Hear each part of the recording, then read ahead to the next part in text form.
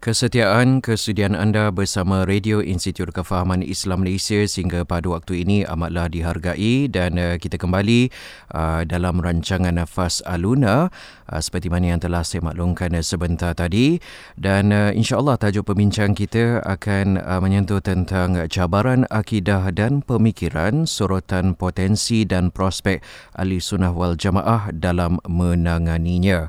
Dan untuk menguraikan dengan lebih lanjut lagi tentang tajuk ini, beliau merupakan seorang pensyarah kanan di Jabatan Akidah dan Pemikiran Islam Akademi Pengajian Islam Universiti Malaya Kuala Lumpur, iaitu Yang Berusia Dr. Azmil Zainal Abidin, hadir ke studio kami ketika ini. Dr. Azmil Zainal Abidin sebenarnya agak gementar sebab pertama kali bersama-sama dengan Dr. Azmil pada hari ini mengemudi rancangan Bual Bicara Fas Aluna. Apapun, Assalamualaikum warahmatullahi wabarakatuh, Doktor. Waalaikumsalam warahmatullahi wabarakatuh. Okey, jadi bagi anda, para pendengar yang ingin melihat dengan lebih dekat lagi wajah Dr. Azmil ini, boleh saja layari ke laman Facebook kami, cariannya ikim.fm, ikim.fm. Dan sejurus selepas berakhirnya rancangan ini, anda juga boleh menontonnya di laman YouTube IKIM Media.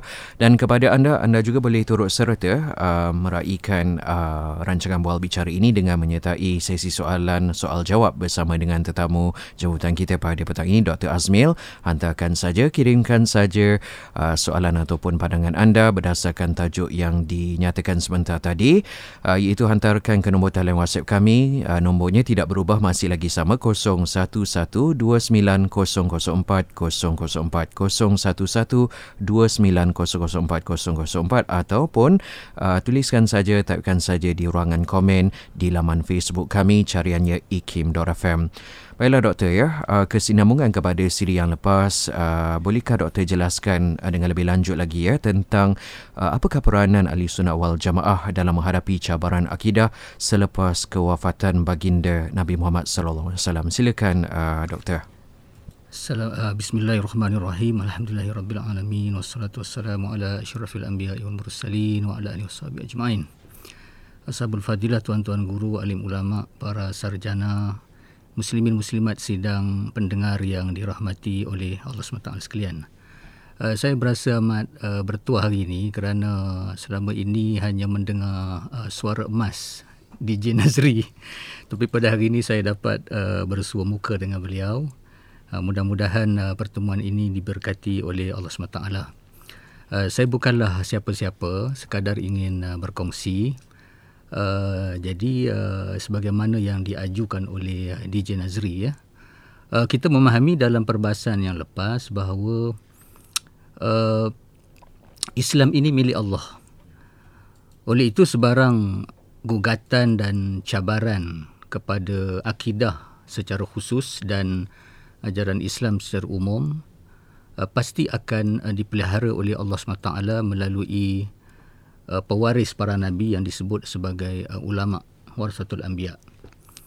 Jadi Ahli Sunnah wal Jamaah ini berkembang beransur-ansur membentuk satu pendirian yang nanti akan saya sebut sebagai pendirian keintelektualan, di mana hasil daripada cabaran yang dihadapi oleh para ulama selepas kewafatan baginda Nabi SAW itu, maka telah terbentuklah khazanah, istilah, kaedah, huraian, penjelasan yang berhubung dengan isi kandung Al-Quran dan hadis.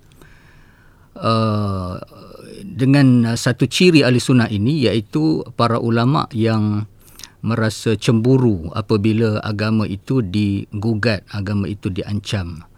Maka mereka bertindak balas, mereka mempunyai kepekaan, sensitiviti terhadap gugatan tersebut, dan terhasillah wacana dan perbahasan yang pada zaman baginda Nabi, isi kandungan akidah dan usuluddin, perkara-perkara pokok agama itu tersirat dan terpendam di dalam Quran dan hadis, maka ianya disuratkan atau dizahirkan perbahasan itu dengan pembentukan akidah Ahlussunnah Jamaah ini menurut zaman berzaman. Maka lahirlah para ulama yang memelihara ketulinan dan keaslian Islam ini, nama-nama besar seperti Imam Al-Hasan Al-Basri, Imam Abu Hanifah, Imam Asy-Syafi'i, tokoh-tokoh yang lain seperti Imam Bukhari juga. Kemudian yang nanti akan dikemuncakkan oleh Imam Abul Hasan Asy'ari dan Imam Abu Mansur Al-Maturidi dan seterusnya. Dan terhasillah yang disebut dengan jihad ilmi ataupun jihad saqafi, jihad keintelektualan. Apabila berlaku faktor-faktor tertentu yang mencetuskan perkembangan ilmu tauhid itu sendiri, yang saya sebut dalam perbahasan yang lepas. Ada faktor yang dalaman, faktor luaran.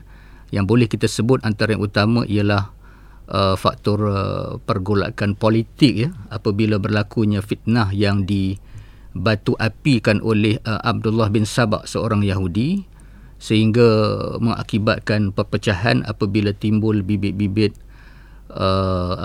perpecahan dalam kalangan umat Islam. Nanti akan muncul dari situ secara lebih jelas pada peringkat yang berikutnya. Pertama, aliran Syiah, kedua aliran Khawarij, ketiga aliran Murji'ah. Kemudian langsung lagi timbul juga isu yang lain, iaitu selain daripada isu siapakah yang sewajarnya menggantikan baginda Nabi sebagai pemimpin umat Islam, timbul juga isu mengenai kedudukan mereka yang melakukan dosa besar, murtakib al-kabirah. Maka di situ muncullah Ahlussunnah Jamaah tadi memberikan jawapan-jawapan yang nanti kemudiannya akan diterima, diijma'kan, sehingga menjadi satu pegangan arus perdana yang nantinya Ahlussunnah Jamaah dikenali sebagai himpunan di atas dasar kebenaran yang ketika itu bersandar kepada tunjang pemerintahan.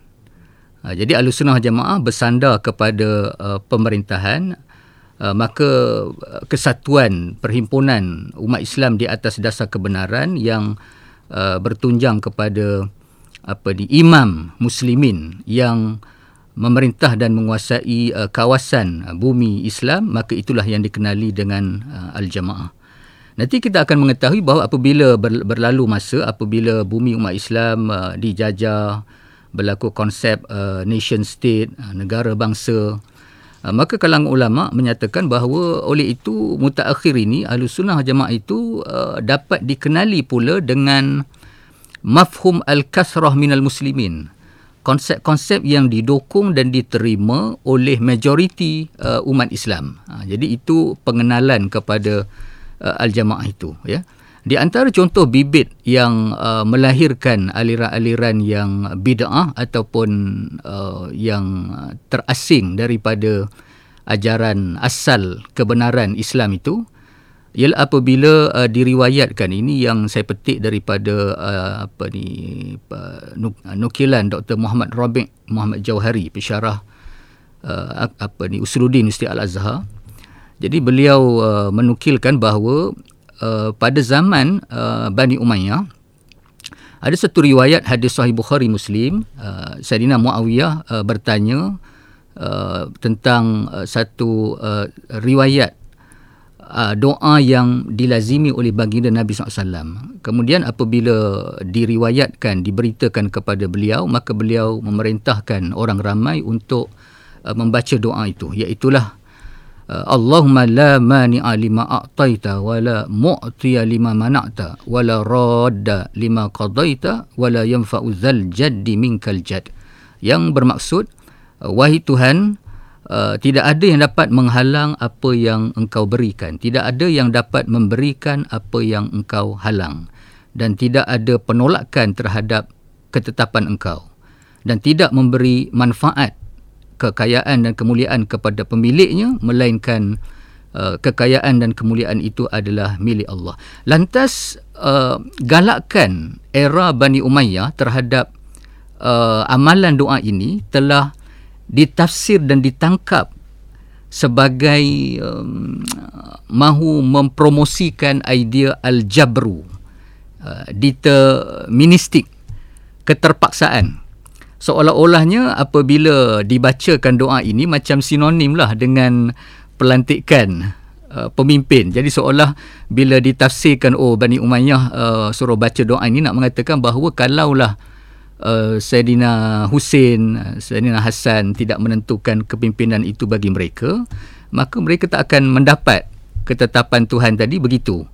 Jadi ini telah mendorong tindak balas wujudnya kalangan seperti yang bernama Ma'bad al-Juhani, meninggal tahun 80 Hijriah.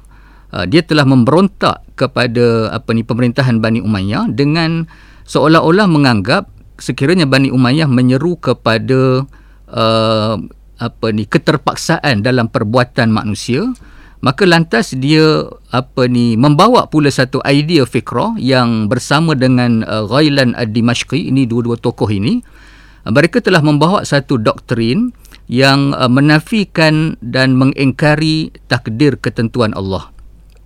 Lantas mereka membawa fahaman bahawa manusia bebas menentukan apa yang mereka mahu, di mana kebaikan, keburukan adalah terbit berpunca daripada kudrat dan iradat perbuatan manusia tanpa sedikit pun ada campur tangan Allah. Jadi di sini mengundang reaksi daripada Imam Auza'i dan sahabat yang masih hidup Abdullah bin Umar berlepas diri dengan pahaman ini. Juga Umar bin Abdul Aziz, ini antara nama-nama. Jadi mereka mempunyai sandaran. Antara ayat yang boleh ditafsirkan ialah surah Al-Kahfi ayat 29. A'udzubillahi minasyaitonirrajim. Faman syaa'a falyu'min wa man syaa'a falyakfur. Sesiapa yang mahu beriman maka dia beriman, dan siapa yang mahukan kekufuran maka dia boleh sahaja kufur. Lantas pahaman Ma'bad Juhani inilah yang dikenali dengan pahaman Qadariyah. Pahaman Qadariyah, manusia bebas dan manusia mampu menentukan apa sahaja yang dia hendak berdasarkan keinginan dan perbuatannya tanpa kaitan dengan Allah.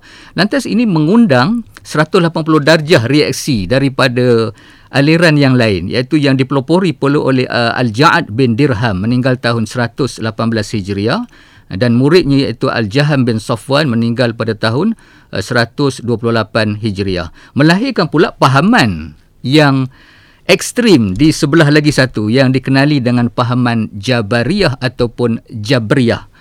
Mereka ini pula menafikan kehendak dan usaha manusia. Bahkan mereka mengatakan bahawa manusia tidak mampu berbuat apa-apa, tidak ada ruang usaha dan berikhtiar, kerana semua perbuatan mereka dipaksa, dikerasi dan digagahi oleh Allah Subhanahu Wa Taala. Maka menentang mereka ini ialah Abdullah bin Abbas, Imam Al-Hasan Al-Basri. Inilah keadaannya. Jadi ini satu contoh selepas baginda Nabi SAW wafat, apabila timbul pandangan-pandangan yang menyimpang dan tergelincir daripada panduan Quran dan hadis, maka Allah menyelamatkan akidah ini apabila ahli sunnah muncul, ahli sunnah menengahi di antara dua-dua ekstrim ini. Apabila ahli sunnah memperkenalkan konsep al-kasbu berdasarkan juga firman Allah surah Al-Baqarah ayat 286, laha ma kasabat wa 'alaiha ma katasabat. Bagi sesiapa yang melakukan kebaikan maka baginya pahala, sesiapa yang melakukan dosa maka kejahatan maka baginya dosa. Jadi ini satu contoh saja. Jadi Jabriyah ataupun Jabariyah juga mempunyai hujah. Wallahu khalaqakum wa ma ta'malun, surah As-Saffat ayat 96. Allah mencipta kamu dan mencipta apa yang kamu lakukan. Maknanya setelah Rasulullah SAW wafat, Quran dan hadis itu terdedah kepada serba-serbi penafsiran. Rasulullah dah wafat. Jadi siapa yang nak menafsirkan Quran dan hadis? Di sinilah datangnya interpretasi tafsiran Ahlussunnah yang berdasarkan kepada metod kaedah yang saya sebut dalam perbahasan lepas. Maka Islam ini terpelihara melalui ni. Dan banyak lagi isu-isu lain, antara yang besar lagi ialah apabila terbuka wilayah Islam yang lebih luas, berlaku pergaulan dialog antara umat Islam dan bukan Islam, maka timbul pula isu-isu yang berkait dengan ketuhanan. Lahirnya fahaman yang menjisimkan Tuhan, menganggap Tuhan ini mempunyai sifat makhluk. Lawannya pula sebagai tindak balas satu lagi ialah mereka yang menafikan Tuhan itu bersifat kerana terlalu mengideal, terlalu mengabstrakkan gambaran ketuhanan itu sehingga menafikan Tuhan bersifat. Maka sekali lagi, setiap ketika umat Islam tersepit antara dua-dua kepahaman ekstrim dan kedua-duanya menggunakan Quran dan hadis, maka Ahlussunnah wal Jamaah berperanan untuk memurnikan kepahaman yang sebenar itu tadi. Dan begitulah contoh-contoh yang lain yang mungkin boleh kita sambung nanti. InsyaAllah, Doktor. Terima kasih atas perkongsian untuk pusingan pertama bagi rancangan Fas Al-Luna, Tanyalah Kami pada petang ini. Jadi saudara, kita akan kembali selepas ini untuk melanjutkan lagi perbincangan kita menerusi rancangan Fas Al-Luna, Tanyalah Kami. Teruskan kesetiaan anda bersama IKIM Inspirasi Inforia Islami. Kota Kinabalu 93.9 FM.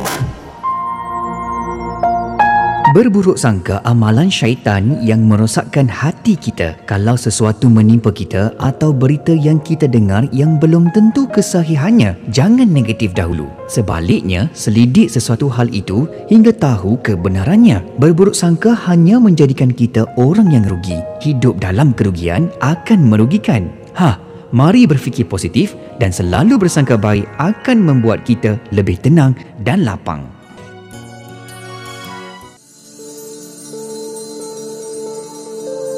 Kehidupan Rasulullah SAW umpama mata air jernih yang tidak pernah keruh dan kering. Ia sentiasa sedia menawarkan air bagi yang kehausan. Tiada manusia yang lebih baik dari Rasulullah SAW. Baginda adalah teladan terbaik buat seluruh umat. Dalam apa jua keadaan, baginda sentiasa sedia membimbing dengan penuh kasih sayang. Pernah seorang Arab Badawi yang tidak tahu tentang hukum dan adab telah membuang air kecil di dalam masjid. Tindakan orang tersebut membuatkan para sahabat yang melihatnya merasa marah. Mereka menegur Badawi tersebut dengan keras sekali, menyuruh lelaki itu menghentikan perbuatannya itu. Rasulullah SAW dengan tenang bersabda kepada para sahabat yang sedang marah kepada orang itu, biarkan dia. Mendengar sabdaan tersebut, para sahabat pun membiarkan Badawi itu sampai selesai hajatnya. Setelah itu, Rasulullah SAW memanggilnya dan bersabda, sesungguhnya masjid ini tidak boleh terkena air kencing ataupun kotoran lain sedikit pun. Sesungguhnya ia digunakan untuk mengingati Allah, salat dan membaca Al-Quran. Setelah itu Rasulullah SAW meminta seorang sahabat membawakan sebaldi air. Kemudian baginda menyiramkan air tersebut ke tempat yang terkena kotoran itu. Begitulah indahnya akhlak dan kasih sayang Rasulullah SAW terhadap orang yang tidak tahu. Walaupun baginda adalah seorang yang paling mencintai masjid dan menjaga kesucian masjid, baginda tidak menunjukkan sikap amarah kepada orang itu, tidak mengusirnya, tidak berkata kasar kepadanya, kerana dia seorang yang tidak tahu. Badawi itu disantuni dengan nasihat dan layanan yang baik. Baginda juga menjelaskan kenapa perbuatan itu tidak dibenarkan hingga orang itu memperolehi ilmu yang dia patut tahu. Santunilah mereka yang tidak tahu, kerana mereka perlukan orang berilmu yang menegur dengan hikmah. Miri 104.0 FM. Itu dia tadi gelombang siaran bagi anda yang berada di kawasan Miri Sarawak dan kawasan-kawasan lain juga yang ketika ini sedang mengikuti siaran kami. Ketika ini kita bersiaran untuk rancangan Fas Al-Luna, itu dalam bahasa Arab, dan jika diterjemahkan dalam bahasa Melayunya, nama program Fas Al-Luna ini adalah Tanyalah Kami. Begitu juga dengan anda yang kini sedang mengikuti rancangan ini, Tanyalah Kami, sertai sesi soal jawab untuk rancangan ini. Tajuk perbincangan kita masih masih lagi menyentuh tentang cabaran akidah dan pemikiran, sorotan potensi dan prospek Ahlussunnah wal Jamaah dalam menanganinya. Kita masih lagi bersama dengan Yang Berusaha Dr. Azmil Zainal Abidin. Terima kasih sekali lagi Dr. Azmil kerana sudi bersama-sama sebagai penyumbang bagi rancangan kita pada petang ini menerusi rancangan Fas Aluna.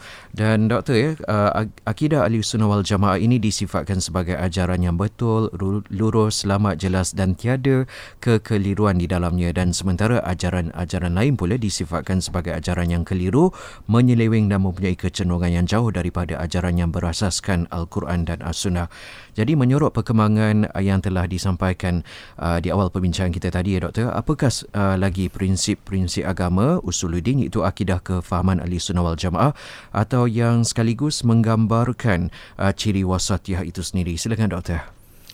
Ya, terima kasih. Ya, sama. Jadi berdasarkan suluhan cahaya ilmu dan juga sumber ambilan yang betul dengan kaedah yang betul, dan oleh mereka yang memikul amanah daripada tugas yang direncanakan oleh Allah, iaitu para ulama, maka terhasillah pegangan prinsip kefahaman Ahlussunnah wal Jamaah ini sepanjang menghadapi cabaran-cabaran tersebut. Antara ciri yang lain adalah wasatiyah ataupun kesederhanaan. Bagi mereka yang minat mengkaji, ada satu kitab, kalau DBP telah terjemahkan, iaitu Agama dan Ideologi. Bahasa Arabnya ialah Al-Milal wan Nihal oleh Imam Asy-Syahrastani. Dalam pendahuluan kitab tersebut, Imam Asy-Syahrastani ini meninggal tahun 548 Hijriah. Beliau menyebut bahawa Ahlussunnah Jamaah ini sentiasa dalam posisi dan kondisi menengahi di antara aliran-aliran yang menyimpang di kiri dan kanan. Seperti isu sifat Allah saya sebutkan tadi, bahawa Ahlussunnah menengahi di antara keekstreman aliran Mu'attilah yang menafikan Tuhan ini mempunyai sifat. Seperti aliran yang bernaung di bawah Mu'attilah ini termasuklah sebenarnya aliran Syiah secara umum, Syiah Imamiyah, kemudian aliran Mu'tazilah, aliran Jahmiyah, dan ahli falsafah Masyaiyah. Jadi mereka ini mempunyai beberapa alasan lah. Kalau macam ahli falsafah, kerana mereka terdedah kepada falsafah Yunani yang terlalu mengabstrak dan mengidealkan Tuhan, sehingga Tuhan itu tak boleh dicapai gambaran pengenalannya, maka mereka menolak Tuhan ini mempunyai sifat. Jadi apabila penterjemahan falsafah ini berlaku dalam era kemajuan penterjemahan bahasa asing ke dalam bahasa Arab, maka di situlah terdedah kepada umat Islam, terdedah kepada pahaman-pahaman ini. Satu lagi ekstrim ialah aliran musyabbihah mujassimah yang menjisim dan memvisualkan Tuhan pula. Apabila mereka bertemu ayat-ayat Quran yang disebut dengan ayat mutasyabihat, lantas mereka mengatakan bahawa Tuhan mempunyai sifat, dan sifat Tuhan itu adalah sama serupa dengan makhluk. Jadi mereka tidak mentanzih ataupun mensucikan Tuhan daripada sama dan serupa dengan makhluk. Jadi aliran Mu'attilah overdose, dia terlampau menafikan sifat, yang musyabbihah pula terlampau mengatakan Tuhan bersifat seperti makhluk. Maka di celah-celah itulah Ahlussunnah Jamaah mengimbangi dengan secara umumnya Ahlussunnah mengatakan bahawa Allah mempunyai sifat yang sempurna, dan sifat Allah itu tidak menyerupai sifat makhluk. Begitulah keadaan. Sebagaimana juga yang saya sebut tadi, apabila Jabriyah ataupun Jabariyah mengatakan manusia dipaksa perbuatannya oleh Tuhan, manusia tidak ada ruang menentukan kehendak dan juga tidak ada kebebasan bertindak. Manakala Qadariyah mengatakan Tuhan tidak campur tangan dengan perbuatan manusia, semuanya ditentukan secara mutlak oleh kudrat dan iradat manusia, maka Ahlussunnah mencelah di tengah itu dengan i'tiqad bahawa Allah mencipta perbuatan sama ada baik dan buruk, Allah mencipta ketaatan ataupun kemaksiatan yang dilakukan oleh manusia. Masa yang sama, manusia diberi ruang kebebasan untuk memilih dan berusaha dan bertindak. Cuma lagi walaupun Allah mencipta sesuatu perbuatan, tetapi perbuatan tersebut sama ada diredai oleh Allah sekiranya ianya berupa pilihan perbuatan baik oleh hamba, ataupun ianya dimurkai oleh Allah apabila ia menjadi pilihan yang diusahakan oleh manusia dalam melakukan kemaksiatan. Jadi begitulah keadaan wasatiyah ataupun sederhananya Ahlussunnah wal Jamaah. Satu isu yang lain juga seperti yang disebut oleh Imam Syarostani ialah dalam persoalan isu hakikat iman dan kufur. Lahir juga selepas pergolakan politik itu, maka aliran Khawarij yang kita tahu dia mengkufurkan Muawiyah, Sayyidina Ali yang terlibat dalam majlis tahkim, maka mereka berpegang kepada satu yang tidak diajar oleh baginda Nabi, iaitu mereka beriktikad bahawa amalan zahir ini menjadi syarat sah kepada iman, kerana amalan termasuk di dalam hakikat iman. Maka mereka beriktikad, mereka berpegang bahawa sesiapa yang mati melakukan dalam keadaan melakukan dosa, memikul dosa, tidak sempat bertaubat, maka mereka ini kekal di dalam neraka. Ini menurut Khawarij. Jadi di dunia kafir, dianggap kafir walaupun dia mengucap syahadat, tak sempat bertaubat dengan dosa yang dilakukan, maka perlu ditumpahkan darahnya. Manakala di akhirat insan tadi menurut mereka itu kekal di dalam neraka. Kemudian ekstrim lagi satu yang seimbang dengannya juga, iaitu Murji'ah. Kalau Khawarij ini terlalu rigid, ketat dalam pegangan agama mereka ini, Murji'ah sebaliknya terlalu longgar, loose. Jadi terlalu longgar sehingga mereka mengatakan iman itu hanya terletak di dalam hati. Dalam erti kata, sebarang amalan zahir, fizikal yang dilakukan tidak sedikit pun mempunyai hubung kait dan tidak menjejaskan iman di dalam hati. Maksudnya kalau seorang tu dia sembah berhala pun secara zahir, hati dia makrifah dan kenal Tuhan, maka dia tetap kekal beriman. Jadi mereka ini langsung mengatakan amalan tidak ada kaitan langsung dengan keimanan. Keimanan itu hanya berlega di sekitar hati saja. Maka di celah-celah itulah Ahlussunnah wal Jamaah sekali lagi mengemukakan satu solusi, konsep yang dipegang berdasarkan Quran dan hadis. Maka amalan menurut Ahlussunnah wal Jamaah tidak termasuk di dalam iman, tetap tidak menjadi syarat sah iman, tetapi menjadi syarat kesempurnaan iman. Dalam kitab Al-Fiqh Al-Akbar Imam Abu Hanifah, dalam syarah menyatakan bahawa iman itu, amalan itu laisa minal iman walakin min kamalil iman. Amalan itu menjadi syarat kesempurnaan iman, tetapi bukan iman itu sendiri. Dia ada perbahasan lain lah yang saya sebut secara pukal atau umum saja, di mana ahli sunnah berpegang bahawa iman itu yazidu bit ta'ah, bertambah dengan ketaatan, wa yanqusu bil maksiyah, iman itu berkurangan dengan maksiat yang dilakukan. Jadi mempunyai wacana lah sepanjang isu tersebut.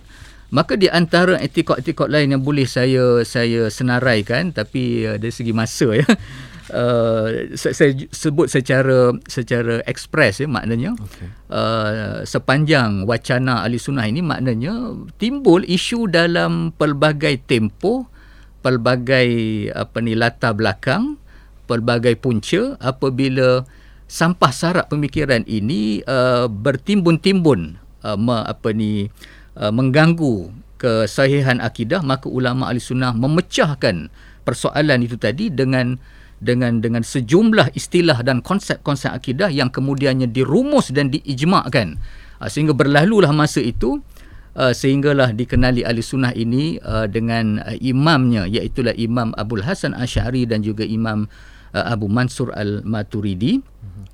Antara isu-isu lain yang boleh saya nyatakan ialah isu konsep ilmu, mungkin dalam soalan yang akan datang, iaitu sekaligus ulama ahli sunnah membina pendirian mereka terhadap epistemologi ataupun konsep pembentukan dan penghasilan ilmu.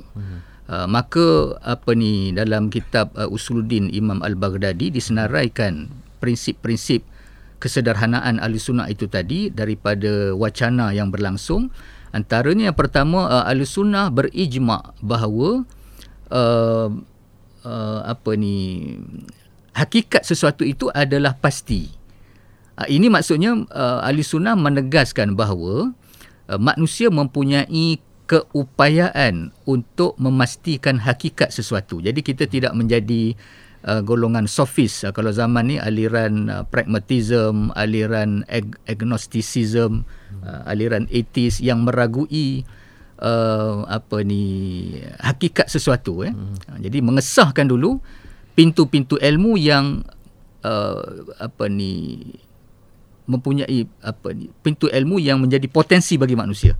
Kemudian lagi masuk kepada perbahasan pandangan alam ataupun metafizik. Bagaimana perspektif kita dalam menafsirkan hakikat kewujudan, dalam menafsirkan hakikat alam yang terpampang depan mata. Maka timbul juga wacana daripada sepanjang sejarahnya itu tentang prinsip kebaharuan alam. Segala selain daripada Allah ini mempunyai permulaan. Kemudian alam yang mempunyai permulaan ini mempunyai pencipta. Pencipta itu tadi memiliki sifat-sifat kesempurnaan, mempunyai nama-nama yang indah, manakala perbuatan Tuhan yang mentadbir dan mencipta alam ini penuh dengan keadilan dan berhikmah yang menafikan kesia-siaan. Lagi dibahaskan oleh ulama. Ini berlanjutan dia punya dialog tu dalam saya ni macam nak masukkan meja yang besar ke dalam kotak mancis. Jadi agak begitu masa yang itu. Jadi dibahaskan juga sifat-sifat kesempurnaan Allah yang dikenali nanti dengan nama sifat 20. Itu yang menjadi wacananya. Pecahan daripada itu tentang Quran itu adalah kalam Allah yang bukan makhluk. Jadi keluar satu prinsip ini kerana berlaku tindak balas kepada bid'ah yang direka-reka yang menimbulkan responsif daripada ulama tadi. Kemudian perbahasan tentang keesaan Allah, perbahasan bahawa Allah tidak serupa dengan makhluk, perbahasan bahawa tidak ada sumber manfaat dan mudarat melainkan hanya daripada Allah, perbahasan tentang konsep takdir, kemudian tentang kerasulan, tentang mukjizat, tentang hakikat keimanan dan kekufuran. Isu tentang tadi tu seorang yang beriman kemudian melakukan dosa besar, masa yang sama dia adalah ahli kiblat yang masih bersolat, jadi adakah dia menjadi kufur ataupun tidak.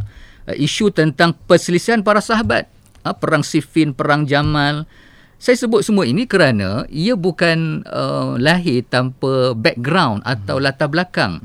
Setiap satu demi satu per se ataupun satu kes demi satu kes ini mempunyai latar belakang yang bersusul galuh daripada pergolakan yang berlaku tadi. Dan macam saya sebut tadi, Islam diselamatkan dari pintu-pintu kesesatan itu melalui huraian para ulama yang berdasarkan kepada sumbernya yang betul, ya, dan kemudian diijma'kan. Lagi soal mengenai alam ghaib, mutaakhir ini dikenali dengan istilah eskatologi sebagai contoh, tentang alamat kiamat, tentang azab kubur, tentang apa yang berlaku selepas kiamat, tentang syafaat, tentang melihat Allah, adakah kita dapat melihat Allah ataupun tidak.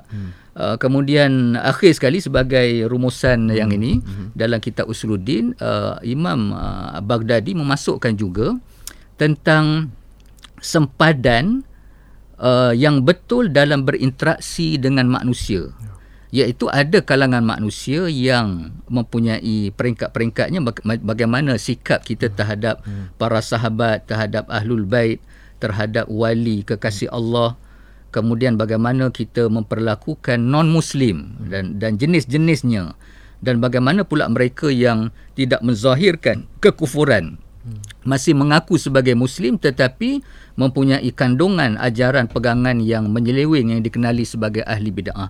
Pendek kata, perbahasan ahli sunnah ini meluas dan menampung isu-isu yang berlaku sepanjang tempoh pematangannya itu tadi, dengan terhasilnya sejumlah karya yang sangat kaya dengan kaedah-kaedah dan huraian yang saya nyatakan tadi. Jadi itu sebagai dan semuanya itu adalah terjemahan kepada sifat atau ciri kesederhanaan yang dipandu oleh sistem metod ilmu yang muktabar. Input yang menarik, fakta yang menarik daripada Dr. Azmil. Apapun dalam masa yang singkat ini, kita raikan satu pandangan daripada rakan pendengar IKIM bertanyakan, saya lihat akidah Syiah dan Wahabiyah dan juga lain-lain dewasa ini secara terang-terangan menonjolkan akidah mereka sehinggakan ajaran ini telah berleluasa seluruh negara umpama tiada tindakan daripada pihak berwajib. Jadi dalam masa singkat ini mungkin 2 minit Doktor, bagaimana kita berhalusi perkara ini? Soalan akidah Syiah dan Wahabiyah ini soalan nakal yang mesti of course akan ditanya kalau melibatkan isu akidah ini. Kita ada pihak berkuasa agama, pihak yang mempunyai autoriti. Saya kira perkembangan ini dipantau dengan baik oleh pihak berkuasa agama dengan jatuhan kuasa pemantauan akidahnya dan sudah pasti mendapat perhatian dari pejabat mufti dan sebagainya. Saya melihat ada 2 pendekatan. Satu ialah pendidikan, budaya ilmu. Kita perlu membina perisai dan minting diri melalui pendidikan. Apabila kita memberi ruang dan mempromosikan akidah Ahli Sunnah wal Jamaah, sepatutnya kita dapat mengatasi isu ini.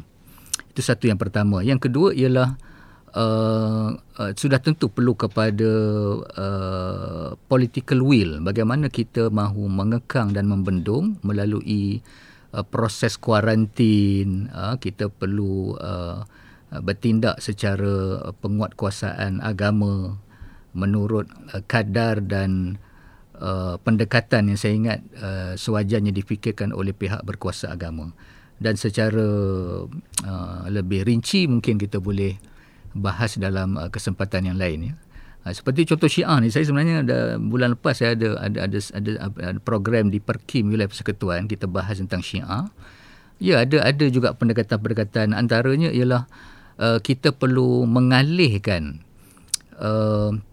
kerana Syiah ini dia penyakitnya adalah sentimen dan fanatik yang membuta tuli terhadap kecintaan kepada Ahlul Bait yang melampau. Maksud melampau tadi sehingga dibina kecintaan itu di atas sikap membenci dan mengkufurkan para sahabat.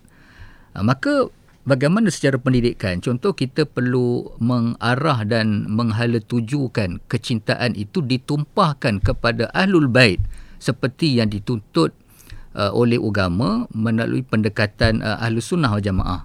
Jadi di situ anak cucu cicit Nabi ini perlu diberi kemuliaan, tetapi bagaimana kita dapat mengharmonikan antara keturunan baginda Nabi dan juga para sahabat yang menjadi anak murid Nabi. Jadi package penjelasan ini ada dalam Ahlus Sunnah wal Jamaah. Jadi yang Syiah ni sebab dia terjumpa Syiah dulu, jadi kita perlu kalihkan itu. Kecintaan itu. Dari segi Salafi Wahabi ni pula, kita perlu suntik lebih banyak kaedah-kaedah yang betul di dalam berinteraksi dengan nas agama. Jangan berpegang secara harfiah ataupun literal tanpa kita meninjau sebagai contoh metod asrar lughawi. Apakah kaedah-kaedah ulama Ahlus Sunnah wal Jamaah di dalam mengembangkan makna-makna nas itu, sehingga ini sebenarnya membawa satu perbahasan yang kadang-kadangnya lebih spesifik khusus kepada para penuntut ilmu agama. Malangnya apabila ia didedahkan secara terbuka kepada orang awam, maka dia menimbulkan perpecahan. Maka perlu kepada penyaluran. Bagaimanakah perdebatan, kalau sebab pihak Salafiyah Wahabiyah ni lebih menguncupkan pemaknaan nas itu. Kalau ahli sunnah, Asy'ariyah Maturidiyah mengembangkannya. Jadi antara yang nak kembangkan makna nas dengan yang menguncupkan makna nas ini perlu kita kuarantinkan dalam satu bilik mesyuarat dan kita bahaslah, dan tidak perlu diseret orang awam dan memangsakan mereka. Dan kita kata kearifan tempatan, maknanya secara tradisinya ini adalah daerah Asy'ariyah Maturidiyah dengan pengamalan bid'ah hasanahnya dan and so on sifat 20. Jadi kita tidak perlu menggugat keharmonian dan perpaduan umat beragama ini dengan membuka ruang sehingga menimbulkan banyak pertikaian dalam kalangan masyarakat. Jadi sudahlah umat Islam berpecah dari segi politik, maka ini kan pula kita nak pecahkan lagi kepada kepahaman dan kehidupan beragama. Jadi sudahlah. Gitulah ya. Terima kasih diucapkan kepada Dr. Azmil atas keberanian dan juga memberikan jawapan yang dengan izin solid, padat untuk soalan yang dikemukakan oleh salah seorang rakan pendengar IKIM pada petang ini menerusi rancangan Fas Aluna Tanyalah Kami, dan tajuk perbincangan kami sebentar tadi menyentuh tentang cabaran akidah dan pemikiran, sorotan potensi dan prospek Ahli Sunnah wal Jamaah dalam menanganinya. Anda telah pun bersama dengan pensyarah kanan Jabatan Akidah dan Pemikiran Islam Akademi Pengajian Islam Universiti Malaya yang berusaha Dr. Azmil Zainal Abidin. Terima kasih diucapkan sekali lagi daripada pihak kami, Doktor, dan semoga kita bersua pada minggu-minggu yang akan datang. Assalamualaikum warahmatullahi wabarakatuh, Doktor. Waalaikumsalam warahmatullahi wabarakatuh.